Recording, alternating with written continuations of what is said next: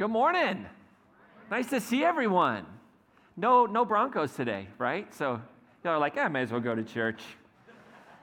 Let me tell you, this is going to be far more exciting and life-giving than the Broncos this year. I can't promise that every year, but it's a pretty low bar for me today. So it's great to see everyone. How the bleachers doing today? Got lots of folks in the bleachers keeping your distance. I like it.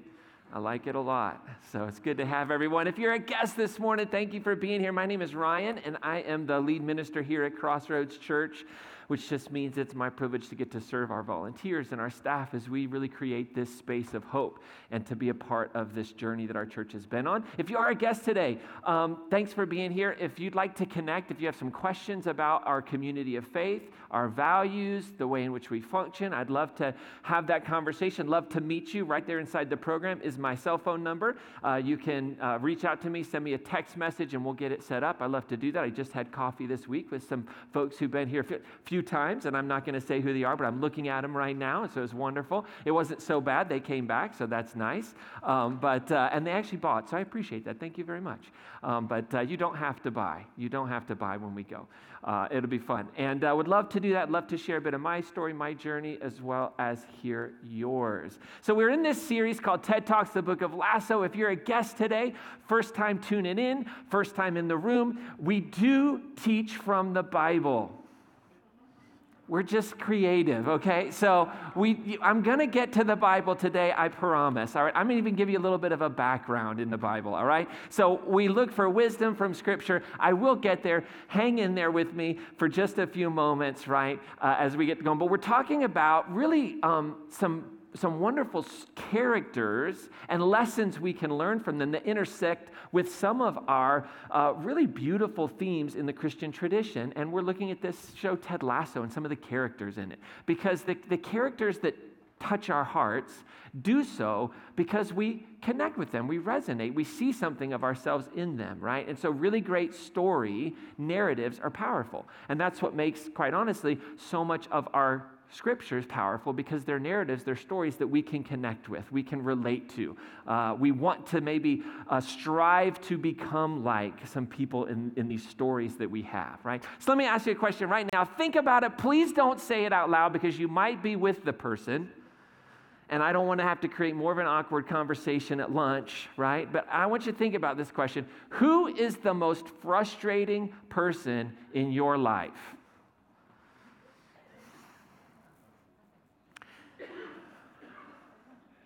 Y'all are still looking at me.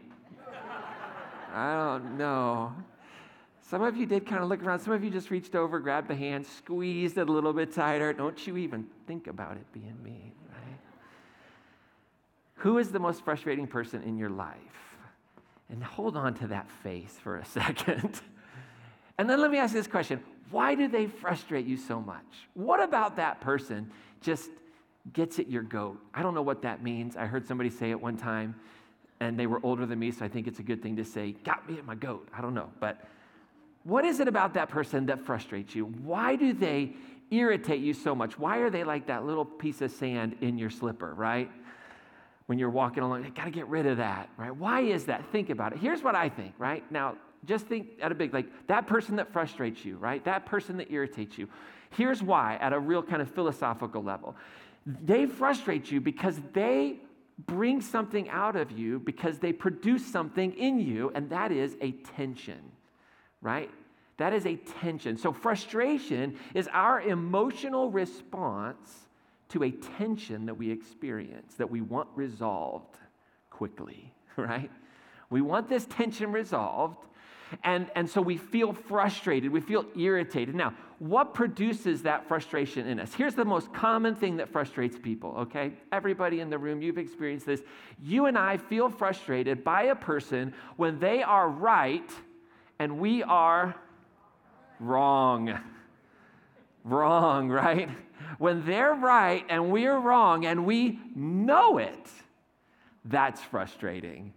And the more you love that person, the more frustrating it is, right? The more intimate you are with that person, the more and you have that moment where you're like absolutely certain you're right. You're frustrated because you think you're right, you think they're wrong, but your frustration level goes up to like DEFCON 10 when it hits you, oh no, I'm wrong and they're right. Right? So we experience that frustration, right? And because there's that tension there. Now, what do I do with that, right? Another way in which we all experience that tension that leads to frustration is that when people, and even ourselves, don't live up to our expectations. How many of y'all are parents in the room? Raise your hand up nice and high. This is why you get frustrated with your children, because you have expectations, and every now and then, not often, your children don't meet them. Now, the problem could be your expectations, right? The problem could be our expectations. The problem could be how we respond to when our expectations are met. But that produces a tension, a frustration in our lives. And this seems to be like these big reasons, right? I'm right, or they're right, I'm wrong, okay? And also just people not living up to our expectations seem to kind of be what like is the glue that brings these two characters that I want to talk about today from this story, Ted Lasso. And that is Roy Kent and Jamie Tartt. How many of you are excited that I'm finally going to talk about Roy Kent? Yes. So there was some of you that yes, whistle. If you have not watched this show, you're like, I am at the wrong church. What is going on here? Can we get to Jesus? Okay. I will say this. Roy Kent would not have the mouth that Jesus appreciates, okay? But that's okay. I'm not a moral theist, so that's all right. Listen, so Roy Kent and Jamie Tartt are these two characters that we experience all throughout the 3 seasons. And they have this like narrative that goes alongside, that kind of exists within as kind of a subplot, right? And so Jamie is this young player in the league. He is arrogant as you can imagine. He is completely emotionally unaware, completely unaware of how his actions impact his team, impact his teammates. He just knows that he is good. He knows that he's one of the best goal scorers to probably ever going to play the game in the story. And he's young. And there's kind of this really funny scene. If you remember, if you've been kind of following along in our series when we talked about Keely, and Keely has this interesting scene at the beginning of the series where she's asking about whether you should be a panda or a lion. Remember that from a few weeks ago? Well, Jamie comes into that scene and Ted asks him, panda or lion? And Jamie goes, neither. Why would I want to be a panda or a lion? I'm Jamie Tartt. And Ted says, I don't think you know how emotionally healthy that answer actually is, Jamie, right? So that's Jamie, right? Like kind of unaware, very young, very immature, filled with like his own prestige, okay? And his narrative arc throughout the whole journey is this, like from immaturity from arrogance to this really humble, amazing teammate. And so that's like this scene, that's like the 3-season arc in his world. Now, Roy Kent is a different type of character. Roy Kent is a legend. He's like the GOAT, right? So I hate to say this, and trust me, I'm not a New England Patriots fan, but he's like the Tom Brady of the soccer world in the show, okay? Now, some of you immediately tuned me out. You folded up your program, your talk notes. You were going to give in the offering today. Now you're not going to. I totally get it, okay? But that's the best I could do to give you, like, what is he? And he's at the tail end of his career. He's moved to this other team, and he's just in this space of trying to figure out, like, what life looks like if I am not on the pitch, right? And so his narrative arc is like one of complete emotional unawareness as well, right? But like, what am I going to do with myself? How am I going to find my purpose? How am I going to go from being a frustrated end of my career, my body and my mind don't match up, what I think I should be able to do, I can't do anymore, to really becoming this coach who his personality stays true to who he is, but starts investing in others, right? And he finds his way. And what's interesting is Jamie and Roy's expectations of each other create major tension throughout the whole series, right? So Jamie grew up with Roy Kent as a hero, right? So there's one scene later on where his like poster in his room is of Roy Kent, right? And now he's playing on the same team. And we see that happening in professional sports. People who have long careers are saying like, I used to watch, we'd always hear this, again, sorry for the analogy, Tom Brady, players always joining Tom Brady's team, be like, I used to watch you when I was a kid, a 20-year career, that happens. And that's kind of the story. And so Jamie's kind of frustrated because this guy is old and he just won't go away and he's trying to tell me what to do, right? And now Roy, on the other hand, right, he has an expectation of Jamie to be a team player, to use his gifts and talents to win championships, to not think of himself all the time. And so there's all this tension, right? And early on in the season, in the show, in the story, this tension produces all kinds of fights and scuff-ups in the locker room, and there's this massive problem, right? And so it shows us, like, this is what happens when people come into our lives that produce tension. We don't like it. And they don't like each other. They don't see each other as anything but opponents. They have nothing to offer one another. They just frustrate each other. But here's the problem in our lives. We don't want the tension. We don't want people in our lives that make us so irritated and irritable. But here's the thing about it. Here's the problem. Tension itself is the catalyst for growth. I don't know that growth happens in our lives without tension.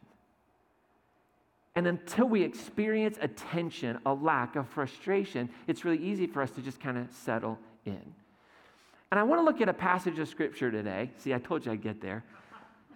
Some of you just breathed for the first time, like, okay. I want to look at a passage of Scripture from this letter that we have in the New Testament, which is the second part of the Christian Bible, called Romans. And I want to look at a passage that maybe if you've been around church for a long time, you've heard it applied in one way, and I'm going to kind of make you think a little bit today about it in a different way, okay? Now, this letter to the Romans is really fascinating. It was written by a guy named Paul. Out of all the letters in the New Testament, little Bible trivia for you, there are 7 that most scholars, all scholars actually, say these were written by the historical Paul. So 7 of, I think there's a total of like 12, something like that.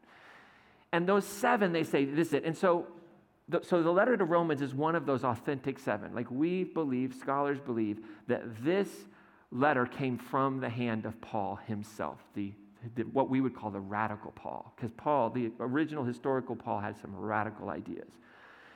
And the letter to the Romans is a letter that he wrote from probably a town called Corinth, where he had started another church. And he probably writes this letter right before he goes on his final journey into Jerusalem. And he gets arrested in Jerusalem. And now his goal of being arrested is to get in front of the emperor. So he wants to take this message of Jesus and what has put him in chains. And he wants to go to Rome, but he really wants to go to Spain. So, like, historically speaking, he's on his way to Rome, but he really wants to go to Spain because there hadn't been any kind of missional work in Spain yet, right? And so that's kind of the setting. Now, Paul didn't start the church in Rome. Sometimes people think Paul started the church in Rome. We don't really know who started the church in Rome, how it began, but Paul knew about it. He knew the importance of the city of Rome. So the letter to the Romans is unique in that it doesn't deal with any, like, specific community issues. So, like, in Corinth, there was all kinds of issues, like people sleeping with people they shouldn't sleep with, like all kinds of like backbiting and things happening. And so Paul's addressing very specific things. But the letter to the Romans becomes this kind of like theological treatise where he just kind of writes, he's introducing himself to the community. He's talking about, I'm going on to Spain. Paul's a fundraiser, you know what I mean? A man after my own heart. And so he's like setting the stage for, I'm going to go on to Spain and maybe you should support this work, receive a collection.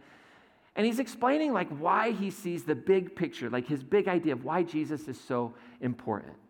Now remember, Rome is the capital of Rome, right? Rome is the capital of the empire, right? It's where everything takes place, right?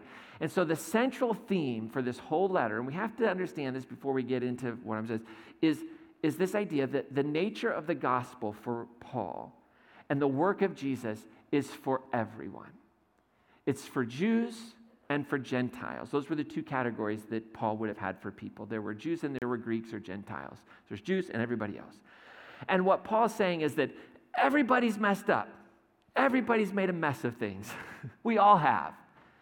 But there is this way in which we can be reconciled and the world can be healed, can bring us all together. And it's this gospel, this Jesus, this message of Jesus, and how he interprets that. And so he talks about faith and grace and justification and all these words that maybe you've heard of. Something really interesting happens in Rome around the time that Paul writes his letter. And that is the Emperor Claudius expelled all the Jews from Rome. And this would have included all of the Christian Jews as well, if I can use that statement. So you have to remember that the Jewish faith, there was no such thing as Christianity, okay? There were just really people who were Jewish who followed Jesus, right? And they said, this is my way of being Jewish. So when Claudius expels all the Jews out of Rome, right, out of this capital city, then he says, okay, listen, here's the deal. It's not just Jews that don't believe in Jesus. It was also the Jews that had started to follow Jesus. So they're leaving. So the Christian community is kind of decimated, except who's left? Non-Jewish people who decided to follow Jesus. So you now have this split that starts to take place in Rome, right? Where now you have these Gentile leaders who have bought into the way of Jesus, who are probably, they might not be citizens of Rome, but they're definitely Greek. They're definitely not Jewish by birth. And so they kind of take over and start leading the community of faith there. And so if you've ever heard of the names Priscilla and Aquila, has anybody ever heard of Priscilla and Aquila? They're described in the book of Acts as like partners with Paul. They're described as Jews who had been expelled from Rome under this edict that had come from the emperor, right? Now, about 6 years after that happened, that edict was rescinded. And so the Jews were allowed to come back. So you have to imagine, like, the setting, what's happening is you have Jewish Christians and or Messianic Jews and non-Messianic Jews. They're all kind of returning back to their homes. And they're coming back to find what? The Gentile leaders, like, running the church. And so there's this tension that exists as the letter is coming into them, and probably even a tension that Paul maybe had heard about and was experiencing, right? So this community of faith, this is what's happened. Now in Romans, the letter to Romans, it's a big, long letter.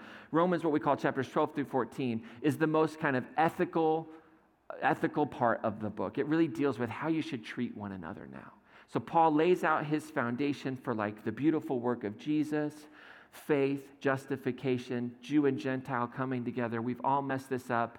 We've all made like problems with one another, but here's the deal. We can all come together now, right? Through this person and through the work of Jesus, right?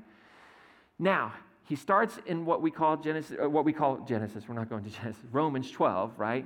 He starts now saying, okay, given all that stuff about Jesus, he gives this big therefore, right?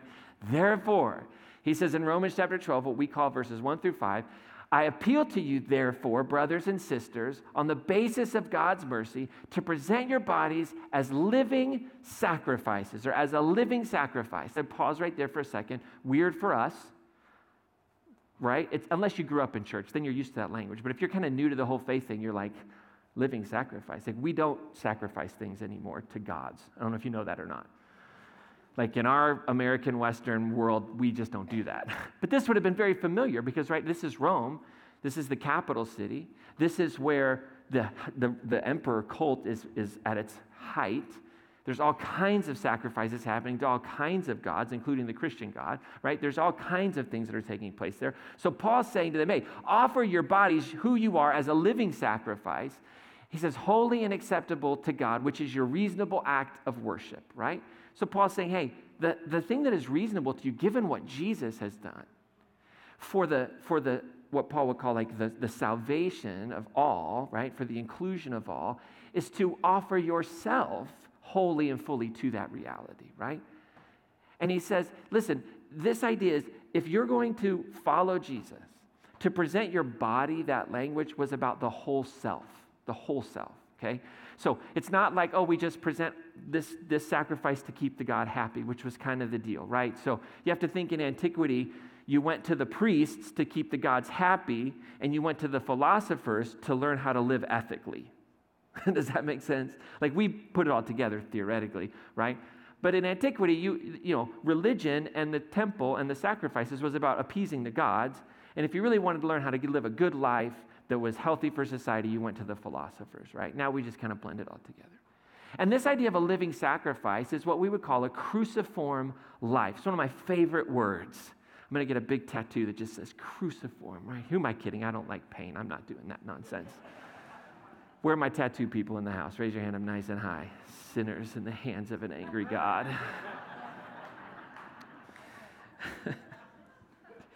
Y'all are great. So this cruciform life, and that is a life of dying and rising. And this is really to follow Jesus is to live into this idea of living a cruciform life, that there's death and there's resurrection. It's a beautiful metaphor. Death and resurrection. So think of things like the death of arrogance and the resurrection of humility in our lives. Think of it as the death of anxiety and a resurrection of faith. That's not to say that if you feel anxious, you're not a Christian or you somehow don't love God, right? But there is a peace that goes beyond all understanding when our hearts and our minds are guarded in Christ Jesus, right? So there's the death of vengeance. We talked about vengeance in week 1 of this series, and there's a resurrection of love for enemy, right? Of trusting that the universe works things out. And so that's what Paul's driving home, is you have to actually live dead. And then something beautiful happens in our lives. And so he says this. So what I mean by this is this cruciform life, this way of resurrection, this idea that I can offer my whole self as a living sacrifice rather than worrying about all the sacrifices in the temple. The real one is myself. He says, here's how you do that. Don't be conformed to this age, but be transformed by the renewing of the mind. Now, mind is code word for a way of seeing reality. Okay? So the mind isn't just your thoughts, like, oh, I had bad, impure thoughts. I need to, no, it's the whole way of seeing. So Paul is saying your reasonable act of worship, right, is living this life, this sacrifice of having your mind renewed and restored. And there's a tension that existed, right, in Rome between the domination system of the world, Rome, and how they organized and how they saw things, the peace of Rome, let's say, and the vision of Jesus for the world. So that's in deep tension. And renewing of the mind is a fancy Bible word for saying, change your mind. I wish it would have said free your mind. That would have been way better, because then I could sing that song, free your mind. Because that's really what Paul's saying, right? Wouldn't that be great to just have Paul up here singing that song, right? The rest will follow. All right, but that's what he's saying, right? I mean, that's it. That's why that song's so perfect, because we just know intrinsically, oh, that's true. How many of you know it's super easy to change your mind, though? It's not. It's hard. Things get ingrained in us, a way of seeing, a way of being, a way of understanding the way life should be. That's tough and that's challenging. But here's the thing. Changing our minds is what? It's a sign of growth. It's a sign of growth. When we can actually just change our mind, when we can look at data, when we can look at the world around us, when we can look at facts, and we can just say, oh, okay, I know better now. I didn't know better. Now I do. Now, the Bible word for growth, okay? The Bible word for growth is transformation, okay? So fancy word transformation. Be transformed by the renewing of your mind is grow through the changing of your mind. I think if we were to just put that in everyday normal language, grow by allowing the Spirit of God, a cruciform life, to change the way you see the world, right? And why is that important? Paul goes on and he says this, so that when you have this new way of seeing, when you're living this cruciform life, when your life is this act of worship, you will discern the will of God, what is good and acceptable and perfect. So the ultimate reason for growth is to improve your way of seeing and being.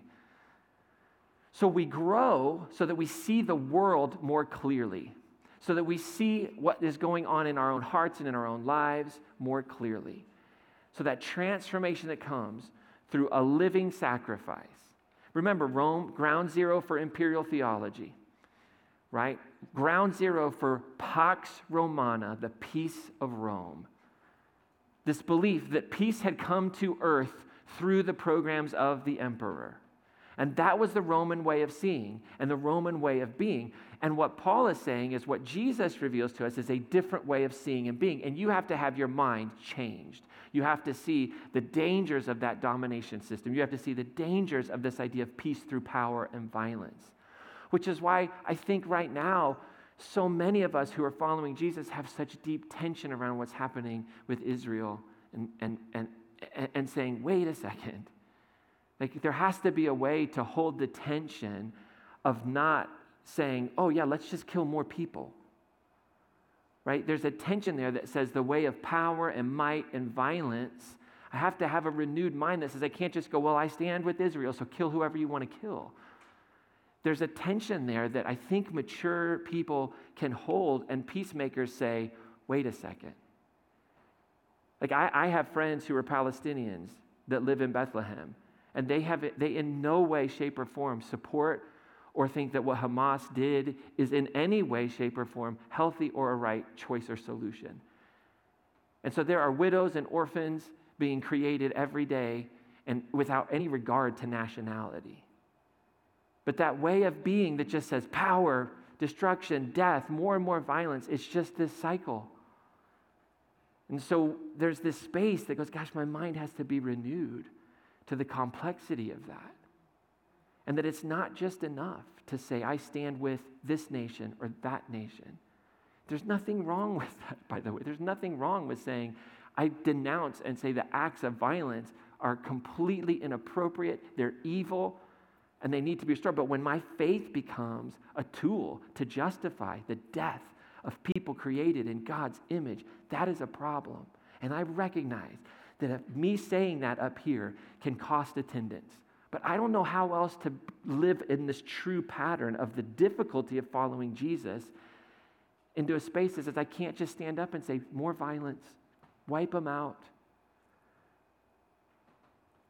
Jesus is going to come back. These are all this. I just don't believe that. I think we leverage that to justify our violence, and it's why in another 10 years, somebody else will be standing up saying, oh, look, this is the reason why Jesus is coming back, and we misinterpret the book of Revelation, and we do all this stuff, and it's just a cycle of violence and violence. Our minds have to be renewed to see the world differently and to exist in a different pace. And without growth and transformation, we will never be able to see through the lens of love, only power, only violence. And that's what we see every day. So Paul goes on and he says, for the grace given me, for by the grace given to me, I say to everyone among you, not to think of yourselves more highly than you ought to think, but to think with sober judgment, right? Each according to the measure of faith God has assigned. So what's happening here is Paul's saying humility is the starting line, not the finish line for growth. How's that one for you? Right? If you really want to grow, if you want to have your mind changed, we have to learn how to be humble before. Because without humility, we'll never change our minds. Without humility, I can never say, oh, I once was blind, but now I see. But humility is that starting point. So now here comes the big question. With humility as the foundation, right, for transformation, what Paul's saying here, how do we experience transformation? How do we experience growth, right? Now, this is where we get back to Roy Kent and Jamie Tartt, and you're like, gosh, Ryan, it took 20 minutes to get there. Hang in there with me, okay? So Paul's saying you got to grow. You got to see the world differently. You live at the center of and the height of Roman imperialism. You've been indoctrinated with power as the way to peace and violence as the way to peace. You got to think differently. You got to have your mind renewed, transformed, offer your bodies as living sacrifices. Don't think of yourselves more high. Now, how's it going to happen? I think this is fascinating. Paul says, for as one, it seems so weird. For as one body, we have many members, and not all the members have the same function. And some of you have been around church long enough, you're like, oh yeah, this is where now they start to recruit me to teach in Sunday school, and they start to recruit me to be an usher, and they start to recruit me to be on the music team. Because what? Because we who are many are one body in Christ. Right? And individually, we're members of one another. And so church members have gifts and talents, right? Can the eye say to the foot, I don't need you, right? That's a different place where Paul says that. But in your mind, if you've been around church long enough, you're like, that's what this passage is about. But is it really? Is Paul really worried about getting you to sing in the choir? I'm not saying that's a wrong use of the scripture. Because I think the beauty of Scripture and why it's so inspiring is that we can apply it in different ways. But can I maybe bring us to a little bit more impactful way of thinking about this? So Paul's gone through and said, listen, you got to be humble. You got to be transformed. There's one body in Christ, and we're all members of one another. We have gifts that differ according to the grace given to us. Prophecy in proportion to faith. Ministry in ministering, the teacher in teaching, the encourager in encouragement, the giver in sincerity, the leader in diligence, the compassionate in cheerfulness.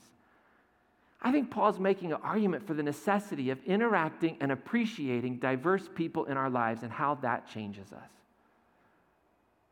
I think he's building an argument that says the body of Christ is beautiful and wonderful because we get it. We get that you have to be different. Now, here's the thing. Do you think that the prophet felt tension with the encourager? Like, I bet you these two people did not like to be in the same room together. right? The prophet who's like, get it right.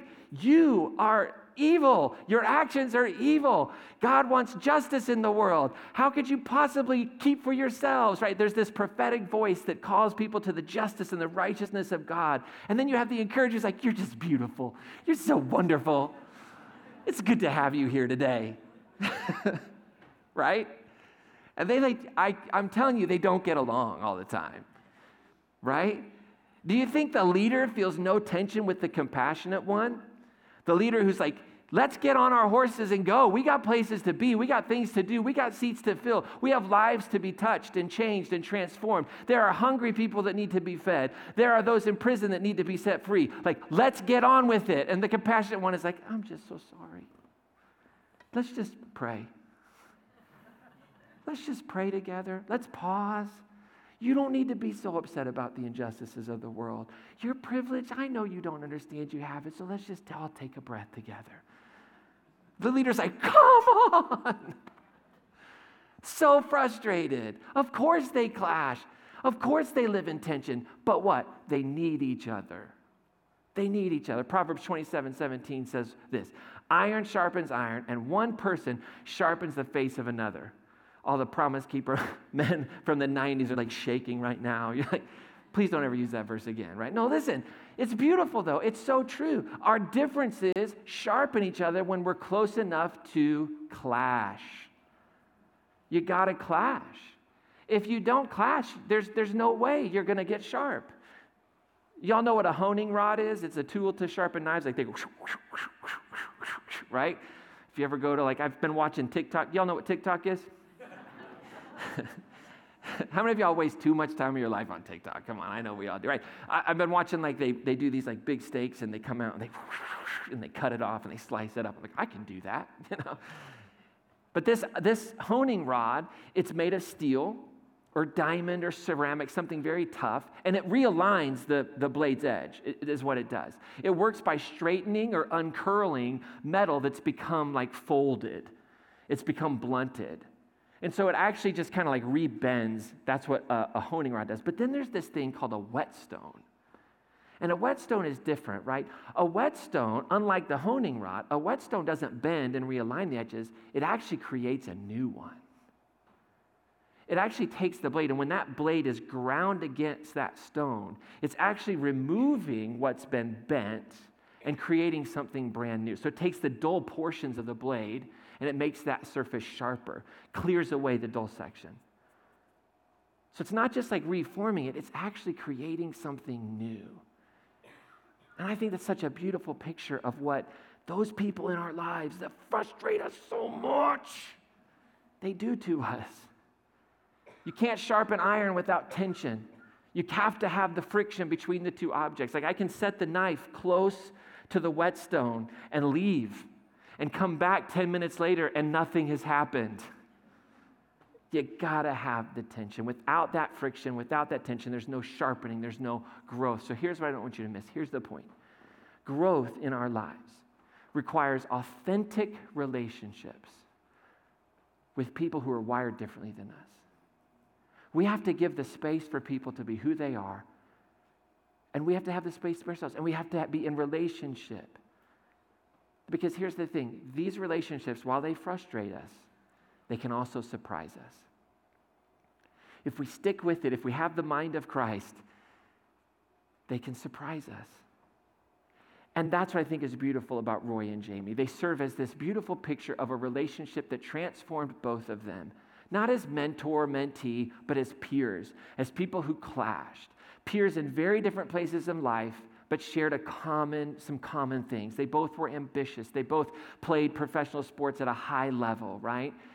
They're both dealing with a deep fear of sorts, right? I mean, Jamie has this deep fear you find out in the story of his relationship with his father, disappointing him, his father and the way his father treated him. There's this massive tension there.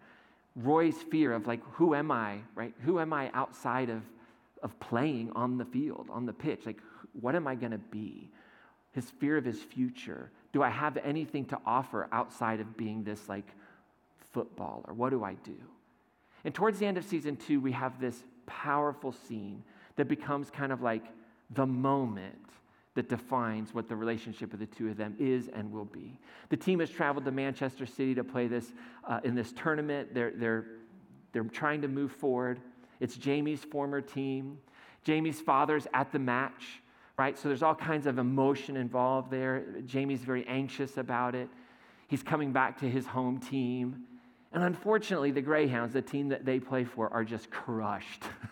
They lose 5-0. Like, it is awful. And after the game, we find the team in the locker room and the coaching staff. They're all in the locker room, and the atmosphere is very sober. It's somber. It's kind of quiet. People are talking. And all of a sudden, the security guard announces to Jamie and says, hey, Jamie, your father's here to see you. And you can tell Jamie's like, I don't know what to do with this. But he says, okay, let him in. And his father kind of enters in, and he's intoxicated, and he's like super obnoxious and jovial. He's taunting the team for their loss. And then he kind of aims his venom right at Jamie. And he starts kind of laughing at him, and he's mocking him, pretending to cry and teasing him. And he's saying things like, oh, there he is, my son, my own flesh and blood, poor Jamie, in front of everybody, just taunting him. And he goes on to criticize his play, question his loyalty to the team. And you see, like, they show Jamie's teammates and the coaches just like nobody really knows what to do. Everybody's uncomfortable. And his father then just kind of gets right up in his face, and he tries to play it off. Oh, I'm just teasing you. And he asks for a favor, and he says, hey, Jamie, will you just get my friends past the security so they can take some photos on the pitch? And Jamie, just kind of not making eye contact, just says, I'd rather not. And he says, come on, it's no big deal. Don't be a baby about it. They'll only be a minute. And he just looks at him again, makes eye contact, and says, I'd rather not. And then Jamie's father begins to taunt him again, calling him names. And Jamie just kind of stands his ground, and he says, don't speak to me like that. Father gets in his face, starts taunting him like he didn't hear him. Like, what'd you say? And he says, don't speak to me that way. 3 times he says it, don't speak to me like that. And his father presses more and more, belittling and shaming Jamie in front of everyone. Don't talk to me that way. And finally, Jamie just tries to turn away, tries to get away. And the father grabs him and in front of everybody, pulls him around. Don't you turn away from me. And Jamie, just filled with shame and anger and hurt, just punches his father, lays him out right on the ground there. And he's just standing there. And you can tell he doesn't know what he just did. And his father gets up, and he tries to go after Jamie, but Coach Beard, in Coach Beard fashion, gently removes him, banging his head against the door on accident. It's like, oops, And you have this beautiful moment where Jamie's just kind of left there in shock, and it's an amazing scene, and he's standing there, and he doesn't know what to do. Nobody in the room knows what to do. He's shaking, his emotions are raging, and the room is just silent. And the camera pans over to Roy, who's watched all of this happen. And Roy, who's seen the whole incident, without hesitation, walks directly at Jamie, and he hugs him. He just hugs him. And at first, Jamie just stands there, and his arms are down, and he's looking away. He doesn't know what to do. And then he just breaks. And the tears start to flow. And he grabs Roy, and they just hug in the locker room. And they pan into Roy's face, and you see Roy's eyes watered up, just like holding and understanding. And in this moment of deep compassion, these two move from being rivals to being allies. Right? Certainly throughout the story, their relationship is complex and it's frustrating and they have their personalities, but they're no longer opponents. And it's so beautiful because both have grown enough to see their need for one another. And these two have sharpened each other, and they've both now been vulnerable. And Roy's act of compassion shifts the entire relationship from pure antagonism to this complex friendship where they kind of understand each other and they kind of appreciate each other. And it brings us to this really beautiful truth for our everyday normal lives. The compassion turns opponents into allies. Those people that frustrate us so much, compassion can turn them into allies because we can recognize we need them in our lives. So here's how I want to encourage you. Don't run from the people who challenge you. Don't run from them. Have a renewed mind that recognizes and sees this beauty. I want to encourage you, don't run from people that disagree with you. Don't create that tension in that space, but recognize it's in that moment that you can act with compassion, that you can see the world differently, and you can recognize that those people are who you need most in your life if you're going to grow. To be surrounded by people who yes you, to be surrounded by people that only think like you, to be surrounded by people that just bring you joy will never take you to the next level. It's only in the tensions. And always remember that opponents aren't enemies. This is one of the horrible things that has happened through our political rhetoric, is we went from having political opponents to having political enemies. Opponents are not enemies. And so when you're in this relationship with a person who has all this tension, right? Ask yourself this question: how can this relationship sharpen me? How can it sharpen me? How can it reveal a bit of who I am? How can it reveal who I want to be? And how can it reveal who I don't want to be? How can this relationship reveal some things about myself?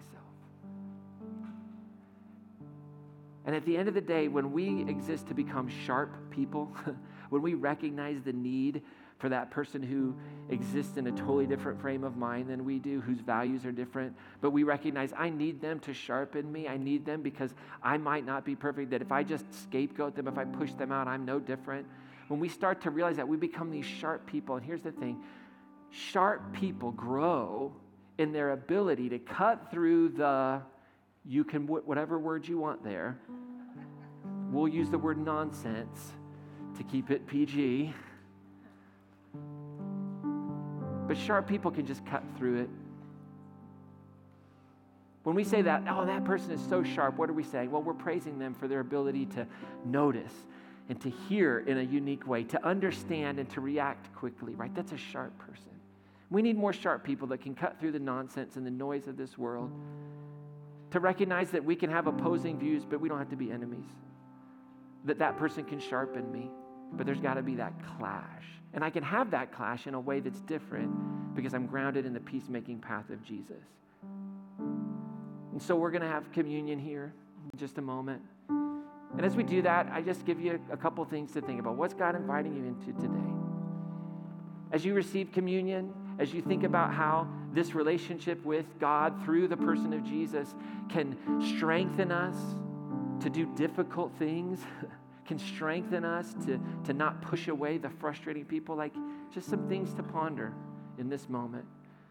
Maybe God's inviting you to stop avoiding that person who frustrates you at work that can sharpen you. Maybe it's to recognize that opponents aren't enemies. Maybe you bought into that rhetoric that's just so consumed our culture.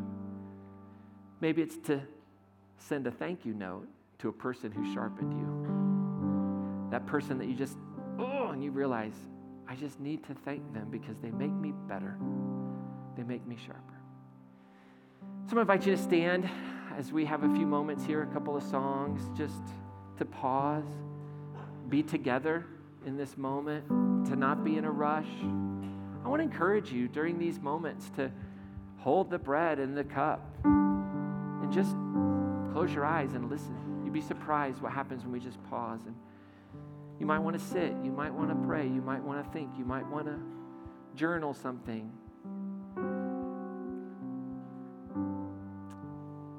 If you're new, if you're a guest, if this communion Eucharist bit is not part of your tradition, you're invited to experience it with us today. These are symbols that remind us that our strength does not come from ourselves, but comes through God. And in the Christian tradition, we do that through these symbols of the body of Christ broken and the blood of Christ shed for us to remind us that the peacemaking path of Jesus always leads to a death of self and a resurrection of something new. And so we take this as a reminder, as a metaphor of God's love for all of us, the universal nature of that. And I think it's a reminder that the presence of God, that is such a mystery, is so intimate and close with this that we actually kind of ingest it, that it is a reminder that we live in this. So you're welcome and invited. There's no class to take, no paper to sign, nothing like that. But it's a mystery we walk into. So during this next song, I invite everybody, there's tables around. Please notice if there are those who are less mobile than you, and maybe they're not at a table, would you serve them as well and make this accessible? That would be wonderful. And then we'll come back. We've got one announcement, our blessing, and we can go enjoy the fact that we don't have to watch the Broncos lose today. The body of Christ broken for you and the blood of Christ shed for you so that you might find joy in those that frustrate you the most.